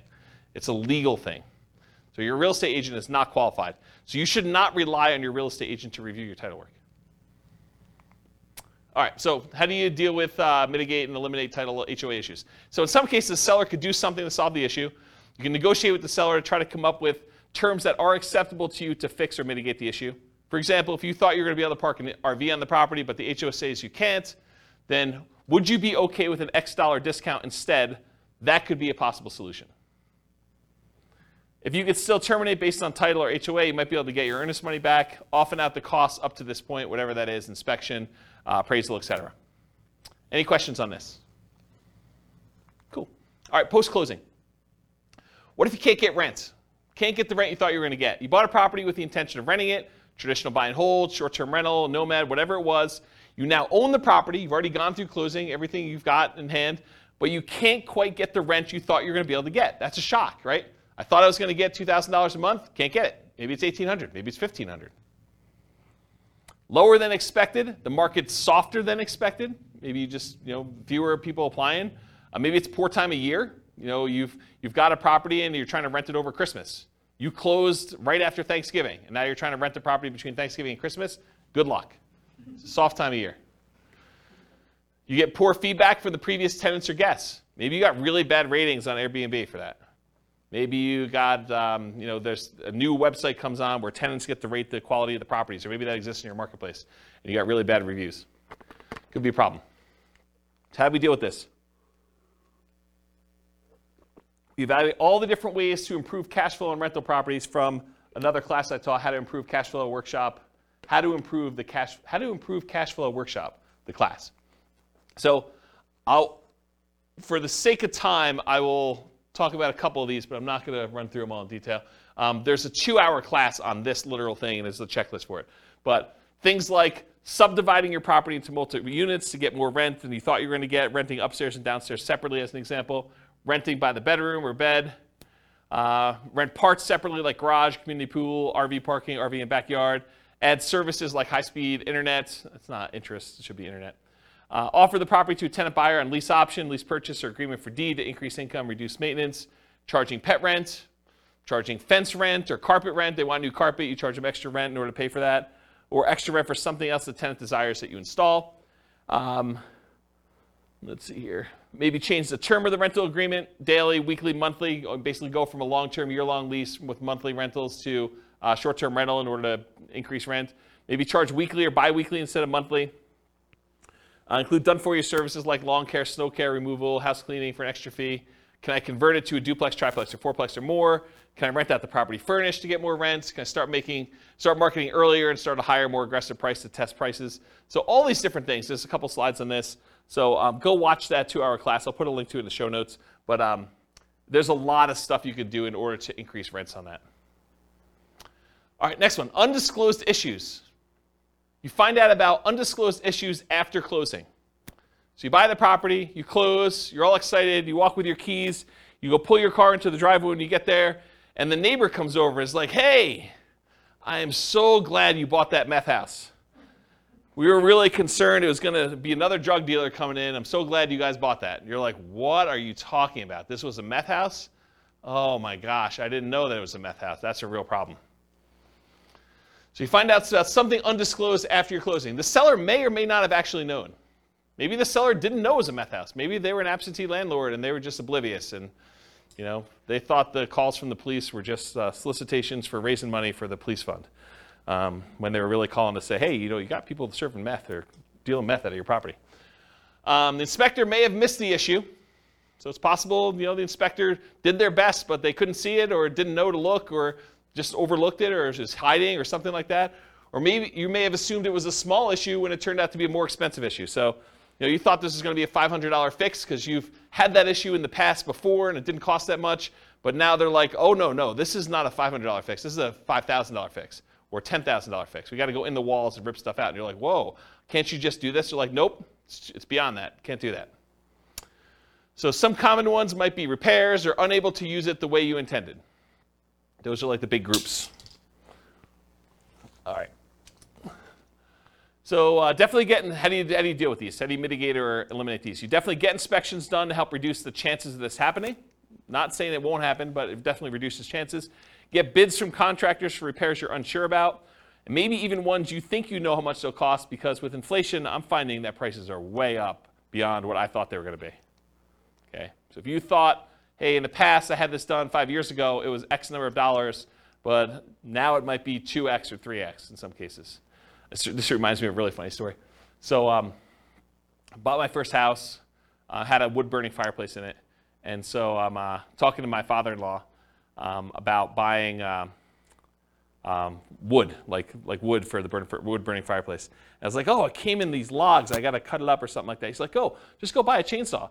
I'm like, how much does a chainsaw cost? He's like, I don't know, $13, $14. I was like, what year did you buy your chainsaw in? He's like, I don't know, 78, something like that. I'm like, it's got to be over $100 today for a chainsaw. So you just never know with inflation and stuff. All right. Get advice from your professionals about being able to use the property as you intended. Typically, the seller is not responsible for making sure that you can use the property the way you desire. You could think, hey, I'm going to do this as a short-term rental. The seller is not responsible for making sure that you can use it as a short-term rental. You are. So you got to do that research and find out, make sure that you can do it. All right, what happens if the seller or the tenant won't move out? And this could be at the time of closing, or it could be something that happens after you own the property. So you buy a property, and now the seller or the tenant won't move out. So you were supposed to get the property vacant. You do your walkthrough right before closing, and you go in the property, and there's still like at least 1 or 2 days of stuff to be moved out of the property. You're like, they hardly moved anything. Like, we're going to closing in an hour. Are you going to be out of here in an hour? And they're like, oh, I don't know. I might need a little extra time to do that. That's okay, right? How do you deal with that? You walk through the property before closing to make sure they're out, ideally. Evaluate if you're willing to close with them still in there. If they're not out, might be hard to negotiate and still close with the same loan on the same day. It's tricky, right? If you have a loan, all the paperwork's done on the loan, and all the money's listed out, can you just have the seller give you $2,000 to close on the property? Not without the lender knowing and approving that. It's possibly loan fraud. It's an inducement to buy the property from the seller that the lender does not know about. So you need to get permission from your lender to be able to do that. Good luck trying to do that in an hour and getting those documents approved again. So you got to figure that out. It's kind of tricky. Make sure you understand eviction laws and how they might apply to your situation beforehand. So go talk to an attorney if you think this is anywhere possible, a remote chance or something like that, or your property manager or both. And then get professional help from the attorney for evictions to make sure it's done promptly and correctly. You don't want to go like Wild West this and kind of try to make it happen. You really want to understand what you're doing. Any questions on these? Kind of shocking, right? Be able to do that? Oh. Apparently I must have missed one of the slides. So underinsured or not insured for some things. So not all things can be easily covered by insurance. But many investors, especially newer investors, may shop solely by insurance premium and not compare coverage to understand what's covered and what's not to some extent. So the thing is, you go and you call 3 different insurance agents, and they say, okay, your policy is going to be $1,400, your policy is going to be $1,200, your policy is going to be $1,100, the 3 ones you call. You're like, oh, well, I'll go with the $1,100. That sounds like the best one. Maybe not. Maybe the $1,100 one didn't cover sewer backups into your basement. Or only covers personal injuries on your property to $500. and now someone gets in an accident on your property, they slip and fall, and their medical bills are $5,000, and now you're coming out of pocket $4,500. Well, that $300 that you saved doesn't look so good now, does it? And that's the difference between some of this stuff. So you have to have insurance, but you opted to choose a less expensive insurance policy. It's limited coverage for an actual claim, or it's not covered at all. You gotta make sure you understand what you're buying and what you're covered for. And apparently I didn't do any things in there, so I think I covered it though. All right, what about price or rent drops? You buy a property, you typically don't see price drops or rent drops on properties you're under contract with, since the market tends not to move that quickly in a way that you can easily measure, right? You're under contract for 30 days typically. You're not gonna see a price drop or a rent drop in that particular amount of time. While you own the property, the price drops or the rents drop. So change your strategy to one that has longer term perspective. Convert a fix and flip to a long-term rental as an example. So if you bought a fix and flip and you're buying a property, and for some reason you're unable to sell it for the profit margin you wanted, maybe you decide to convert it to a long-term rental, hold it for a year or two until you have the profit margin you want, and you fix it that way. Okay? Change the use to improve the value. So you were using it one way, long-term rental, now you change it to short-term rental. Use long-term leases, still likely to have issues when the lease is up. So if you use a year-long lease and rents drop, you've got a rent fixed in for a year. But at the end of that year, if rents had gone down, they may drop and you may need to adjust it down at that point. But it'll keep you propped up for a year. And then go watch that class on how to improve cash flow. They'll talk about other strategies for dealing with rent drops in there. Any questions on this one? Cool. HOA restrictions. HOA won't allow your intended use. You can find out after you buy that your HOA won't allow for rentals. Could be that they change their policy after you own the property. So this has come up for some clients before, so it's kind of important. Let's say you bought a property and you planned on using it for a rental. And while you own the property, the HOA gets together and all the different members of the HOA vote to change the rules of the HOA so that now you can no longer do regular rentals or short-term rentals or something else. That's potentially problematic. And in some cases, they may have to grandfather you in if you were already using it that way, but maybe they don't.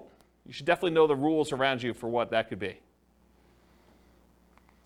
So read through your HOA docs is how you mitigate or eliminate it. Read through the HOA docs carefully before buying, often done while you're under contract. It may also be done prior to making an offer, but it's often not practical. Most of the time, they're not giving you HOA docs to read before you go under contract. Most of the time, it's done afterward. You may not have access to them until you're under contract, and you may need to act quickly on in-demand properties just to get your offer accepted. Get the help from your attorney interpreting them if you're concerned. Your real estate agent is not reading all these HOA docs, so you should be reading them and getting the help of an attorney if you need help interpreting them. We're not trained on that. It's not like we get training on interpreting HOA covenants. What about loan call due? Oh, this is an interesting one. I put some slides I've never put in a presentation before here, so this will be interesting for you guys. Loan call due. So you decide you want to buy a property, like buying it subject to, or maybe even on a lease option, as you'll see here in a second, or you move it into a LLC after you buy it for asset protection reasons. You know, things like that, where you're like, you don't think it's a big deal, but now the lender's like, wait a minute, you now triggered this due on sale or due on transfer clause. What happens if the loan gets called due? Oh, that's pretty interesting. So let's take a look. How do you mitigate or eliminate this? You understand and get advice on the Garn-St. Germain Depository Institution Acts of 1982, which discusses loans being called due. Talk to an attorney about it before doing these types of creative deals and asset protection strategies. And I want to be 100% clear. I'm specifically talking about buying properties creatively, where the seller leaves their loan in place and you take ownership of the property. Buying the property subject to the existing financing, or where the seller has a loan existing in place and you agree with the seller to wrap the financing where they get part of the payment and then part of the underlying loan is paid. Or, and this is the part where you really need to pay attention, or you own a property, you got the loan, and you decide to move the property into an LLC. Okay? So have a backup plan, be able to pay off the property, refinance, or bring it in to partner or refinance. So that's one of the things to do. Now I'm going to talk to you about the Garn-St. Germain Depository Institution Act of 1982. There's a link on here with this on here, but since you guys are not going to go read it, I'm going to explain it to you. okay? Because I want you to understand what this covers and what this doesn't. So this is 12 U.S. Code 1701 J3, preemption of due on sale prohibitions. This is all about due on sale clauses. Definitions. For the purposes of Section 1, the term due on sale clause means a contract provision which authorizes the lender at its option, they can do it or not do it, to declare due and payable sums secured by the lender's security instrument if all or any part of the property or any interest therein securing the real property loan is sold or transferred without the lender's prior written consent. So if you actually sell or transfer in the property without the lender's written consent, this is what this applies to. The term lender means a person or government agency making a real property loan, or any assignee or transferee in whole or in part of such a person or agency. The term real property loan means a loan, mortgage, advance, or credit sale secured by a lien on the real property, the stock allocated to a dwelling unit in a cooperative housing corporation or a residential manufactured home, whether real or personal property, and the term, the residential manufactured home, means a manufactured home as defined in section blah, blah, blah, which is used as a residence. The term state means a whole bunch of other stuff. I'm going to ignore that line. All right, so let's get into this. The loan contract in terms governing execution or enforcement of due on sale options and rights and remedies of lenders and borrowers, assumptions of loan rates, Section 1, notwithstanding any provision in the constitutional laws of any state or the contrary, a lender may, subject to subsection C, enter into or enforce a contract containing a due on sale with respect to a real property loan. So they can enforce this. Except as otherwise provided in subsection D, the exercise by the lender of its option pursuant to such a clause shall be exclusively governed by the terms of the loan contract. So basically the terms of this are in the document itself, and all rights and remedies of the lender and borrower shall be fixed and governed by the contract. So it's in the paperwork you sign at closing. In the exercise of its option under a due on sale clause, a lender is encouraged to permit an assumption of real property loan at the existing contract rate or at a rate which is at or below the average between the contract and market rates, and nothing in this section shall be interpreted to prohibit such assumption. So basically what they're saying is, hey, if you're taking a property over subject to, the lender is encouraged, according to the law, to permit you to assume the loan at a rate that is at or lower than what it is. Okay? They don't have to, though, but they're encouraged to. All right. There's a bunch of stuff in here.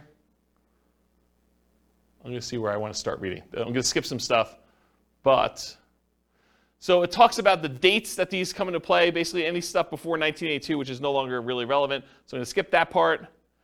It says respective properties originated in national banks or credit unions. That's what it applies to. Does not apply to, it does apply when they have successors or transferees. So here's something interesting. So does not apply pursuant to subsection. A lender may require any successor or transferee of the borrower to meet customary credit standards applied to loans. So they may require you to have a credit report and apply to the loan. And the lender may declare the loan due and payable pursuant to the terms of the contract upon the transfer to a successor or transferee of the borrower who fails to meet such customary credit standards. So if you don't qualify for the loan to assume it, the lender could say, then all of it's due. That's their solution. A lender may not exercise its option pursuant to a due on sale clause in the case of transfer of real property, which is subject to this subsection where the transfer occurred prior to that date. I probably didn't need to read that one. Okay, that's good. Here we go, though. This is where it gets really crazy. Okay, here's where the exceptions are. Exemption of specified transfers or dispositions. Have you guys ever heard this concept? Like, if you're going to go buy a property subject to, or you're going to move something to an LLC, as long as you kind of do it into a trust, everything's good to go, right? We're going to see about that. All right, so the lender may not exercise its option pursuant to the due on sale clause upon 1, the creation of a lien or other encumbrance subordinate to the lender's security instrument, which does not relate to a transfer of rights of the other occupancy of the property. So if you get another loan on the property, you get a second mortgage, does not trigger due on sale. 2, the creation of a purchase money security instrument for household appliances. You get a loan to buy household appliances, does not trigger due on sale. A transfer by device, descent, or operation of law on the death of a joint tenant or tenant by its entirety. Someone dies, they transfer ownership of the property, that's exempt. The granting of a leasehold interest of 3 years or less. If you rent the property for 3 years or less, That does not trigger the due on sale clause. However, I'm going to continue reading. Not containing an option to purchase.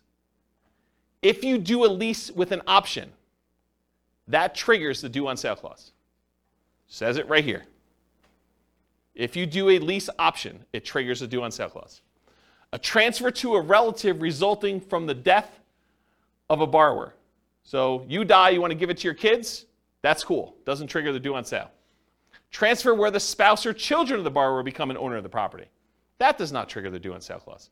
A transfer resulting from a decree of a dissolution of marriage, legal separation agreement, or from an incidental property settlement agreement by which the spouse of the borrower becomes an owner of the property. You get divorced, one owner owns it, or something related to that, doesn't trigger it. A transfer into an inter vivos trust. This is the one we were talking about, right? A transfer into an inter vivos trust in which the borrower is and remains a beneficiary, and which does not relate to a transfer of rights of occupancy in the property. So yes, if you transfer into a trust where the seller still is the beneficiary of the trust, that does not trigger the due on transfer clause. But what does? You transfer into a trust, and then that trust's beneficiary is someone other than the original seller, the original owner of the property, that does trigger it. Any other transfer or disposition described in regulations prescribed by the Federal Home Loan Bank Board. Isn't that crazy? Now you've read it. Now you know. Doesn't that just dissolve all asset protection? Yes, right? So here's the thing. So the question was, does that just dissolve all asset protection? It's super interesting to think about. Because if they transfer ownership to another entity, because an LLC is another entity, that is by design what the LLC is set up for. It's not you. You are not that LLC. You're trying to set up a legal entity that is not you. So if you transfer it from you to an LLC, you have transferred ownership. Right?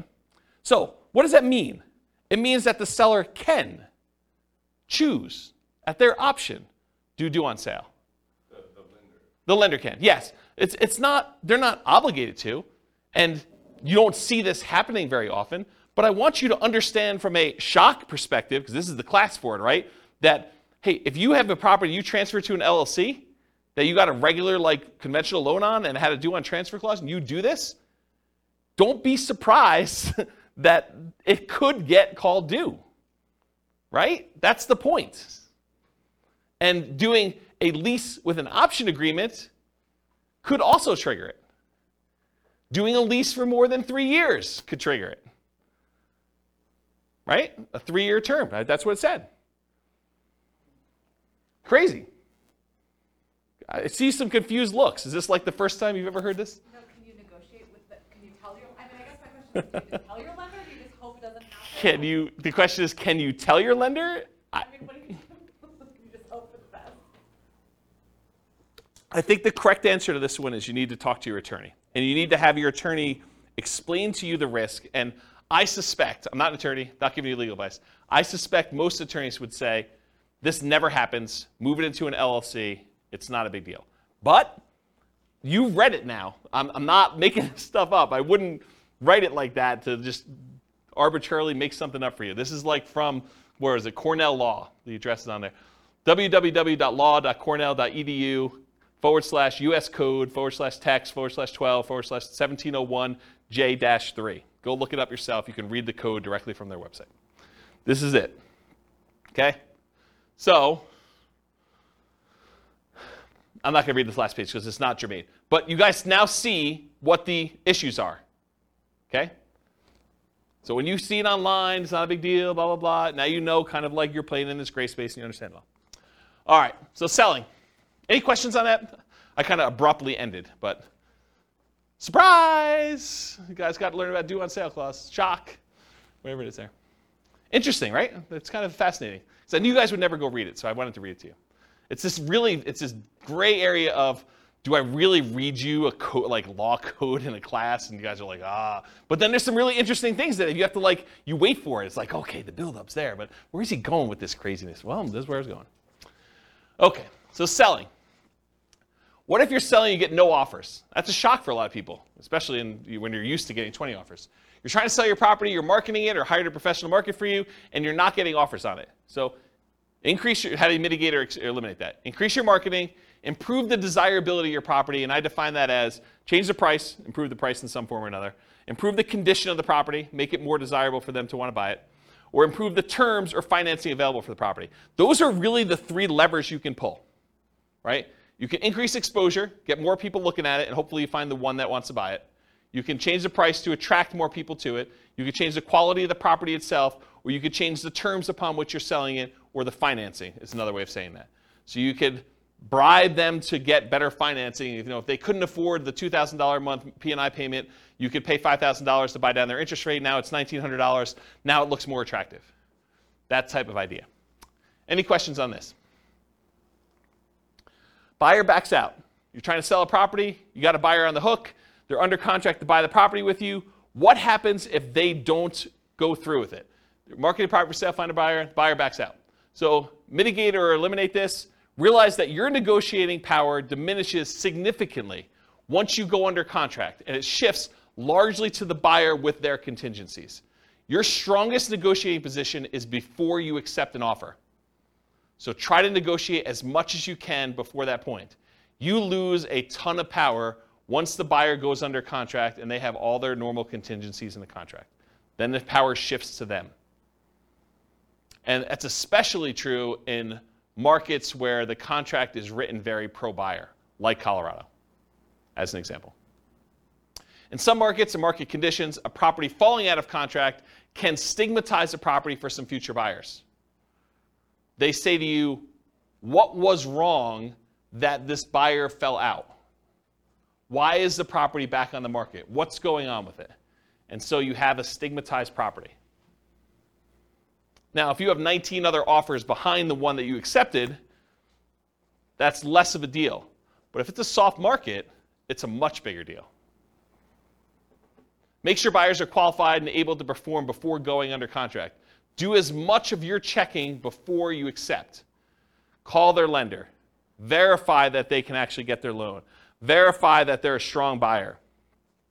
Try to feel out see if you can read between the lines in the paperwork as if they're going to be a pain in the butt and ask for a ton of things on inspection or be really nitpicky about stuff or, like if a buyer comes in, and this is going to sound horrible, but if a buyer comes in and in the additional provisions, they list out 14 other things they want you to do as part of you accepting their offer, that's a sign that you're going to have some interesting challenges with that buyer, right? You just know that's not normal. You're not usually seeing that. Seller to sweep the garden of the extra leaves before I take possession.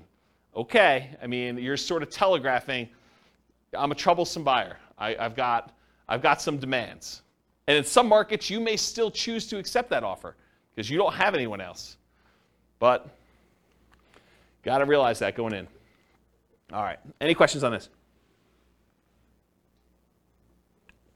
All right, conditional transaction chains. So the buyer's offer is contingent on them selling their home. Usually, but not always, the buyer's property is already under contract. So in some cases, a buyer goes out, they find your property, the one that they love, and they're like, I didn't know that I was going to find the property that I love the first time out. We were going to list our property for sale in the spring, but we really love your property. Will you go under contract with us now so that I could buy your property, and we will have our property on the market in a week? That happens. They really love your property, and now you got to decide, man, do I really want to have my property tied up while this other seller, now the buyer for you, goes and tries to list their property and tries to get it sold? And they don't even have it on the market yet. Well, now you're like, well, what price are you going to put it on the market, and what's it worth? Is this thing going to sit on the market for 6 months while my property's tied up? I really want mine sold. So you got to make some of those decisions. And then your buyers terminate their contract. So imagine for a minute, the buyer for you comes in. They say, I really want to buy your property. You're like, okay, what's the situation? You're like, well, we have a buyer already on our contract, and we gave them, they gave us 60 days to be able to close on it. So we can close on yours in 43 days because that's how long we have left to do it. So you're like, okay, I accept that, but now their buyer, for some reason on inspection or they can't get the loan or whatever, they terminate. But they were going to use the down payment from the sale of theirs to buy yours. That's potentially problematic. So evaluate the strength and likelihood that your buyer's buyer will close on the property. You got to really look back at this and say, how sure are they going to close? Are they past inspection? How qualified are they? Can I talk to their lender? But you want to do all this before you accept their offer, because then you lose negotiating power. Understand this extra risk. This should not be a shock. If you accept an offer like this, you really should make sure. And they would be able to get their earnest money back because The other person's buyer or yours? yours, like. Yeah, because That's part of the condition. yes. So the question was, can the buyer who's under contract with yours get their earnest money back? And yeah, if they have a contingency in your contract that says, I'm planning on buying this thing, and if I can't get my loan, because they now they don't have the down payments, or maybe they can't qualify with 2 mortgages, they may be getting out on loan, or they may be getting out on the contingency they have for you. So you got to be super careful about this one. Consider other buyers before contingent buyers when possible. If you've got 2 buyers interested in your property, you may want to pick the one that doesn't have a contingency, even if it's not as good in some other areas, because this is a pretty big risk, in my opinion. Try to eliminate this contingency as early as possible. Or it might be very difficult to do this, and it might be really difficult to do this, but maybe negotiate compensation if their buyer fails to perform and they terminate on you. Say, look, I'm willing to wait and work with you, but if this current buyer fails, you need to put up an extra $2,000 hard, because I'm making decisions that's going to cost me more money in order to hold this property and have it off the market for you, because I got to move out in preparation for you buying this one, and I got to go buy something else. Maybe you then go under contract on something else, and it's problematic for you. So the time to negotiate this is when they're hottest, when they're most excited about going under contract in your property, not after you get them under contract and they thought, I won, right? You want to do this before you sign and do it. You want to negotiate these things. But it can be really hard to negotiate, really, really hard, especially if you don't have anyone else interested in yours, right? It's really hard for you to say, oh, we don't have anyone else. Why don't we just accept this one? And the thinking is, if they don't buy it, we'll just, someone else will come along. We'll keep it available for showings, and maybe someone will come along and do it. But the chance of someone coming along and being in a backup position is relatively small. Not a lot of people are wanting to shop properties that are already under contract in some form, unless the market's hot, then they might. Okay, any questions on this? Cool. Extras. So I put one here about 1031 exchange issues. If you're trying to compete at 1031 tax-deferred exchange, might be trying to buy a replacement property or to sell a property that you've already selected a replacement property for. So you're like, hey, look, I really want to buy this new building. I'll have to go sell my old building in order to be able to 1031 exchange into this new one, and I'm trying to work that out and the timing of it. It's higher stakes in a lot of cases because there can be significant tax consequences for you. It's not just all the other stuff we've been talking about. It's all the other stuff we've been talking about, plus now you might have to pay taxes on something that you didn't think you'd have to do. And it's capital gains tax and depreciation recapture tax if it's a rental for whatever period of time you held it, plus if you have any rollover from previous 1031 exchanges. So it can be something that shocks you. Sometimes it's an issue with timing, especially with new construction. You try to buy a new construction property as one of the properties you're 1031 exchanging out of, and for some reason the builder delays. There are contractors there, or there's construction delays or supply line delays or something like that. You thought I was going to easily be able to do this, and now you're pushing up against a deadline, or maybe you're over the deadline. Sometimes it is an issue with inspection, appraisal, or other contingency where you're like, I really don't want to proceed with this because I've got this other stuff going on. So how do we mitigate or eliminate this? Get a contingency on your replacement that the sale must go through, or you can cancel and get your earnest money back. So when you're about to go buy something else, tell them, I'm doing a 1031 exchange. If my other one doesn't close, I'm not buying this one. And I want that contingency up and through as far out as I can get it, right? So that you know, or at least as far out as the other one's supposed to close. Maybe more if you can. Carefully consider your replacement property or properties. Make sure that you evaluate those as the probability of being able to buy those and whether they look like they're definitely going through or this kind of iffy one or whatever you got going on there. And work closely with your 1031 exchange intermediary, the company you hire to do the 1031 exchange, to discuss what this looks like if things fall apart. Either your buy side or your sell side or whatever. Make sure you have those conversations to understand how they usually deal with it. It's like that expert advice sort of thing, right? And then make sure you have a backup plan. Because some of the consequences for this can be huge. If you owned a property for a long time, it's appreciated a lot, tax bill could be pretty significant for these. So we're not just talking like, I gotta pay $500 extra a month on a rental property because the interest rate went up. This can be orders of magnitude higher, right? All right, any questions on this? Otherwise, I'm going to do conclusion. So most of these shocks, if you think about the shocks we went through tonight, right? Should you anticipate most of these? Is there anything in there that's really a surprise? No, once I told you what they were like, yeah, I mean, this makes a lot of sense. They should be anticipated. You should see them. You should understand that these are likely to happen. Now, what probability? What's the chance of them happening? Could be really small, could be very common, right? So you got to understand where we are with that. But getting professional advice and guidance and having reserves can help mitigate most, if not all, that we're likely to experience.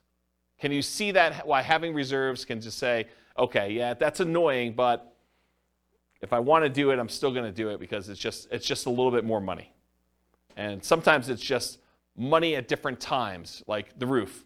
It's not like you didn't have to do a roof. It's like a roof's coming. It's just now I had to do it at a time that was inconvenient for me. Study history to better understand what can happen. So it's helpful for you if you can look back and say, hey, interest rates have been a lot higher than where they are now. The chance of this thing going up from here is really high. And knowing that that's a real risk for you.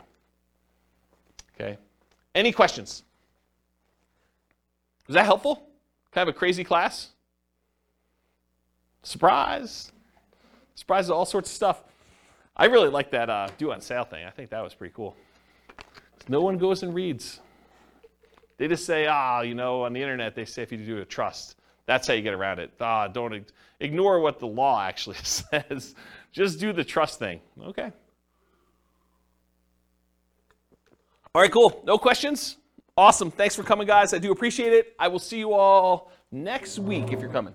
Bye-bye for now. With home prices up, mortgage interest rates up, and rents up, but not quite enough to counteract the higher prices and interest rates. Cash flow on rental properties in Sioux Falls is harder than ever. Book a call with the Real Estate Financial Planner to apply our proprietary 88 strategies to improve cash flow on your rentals.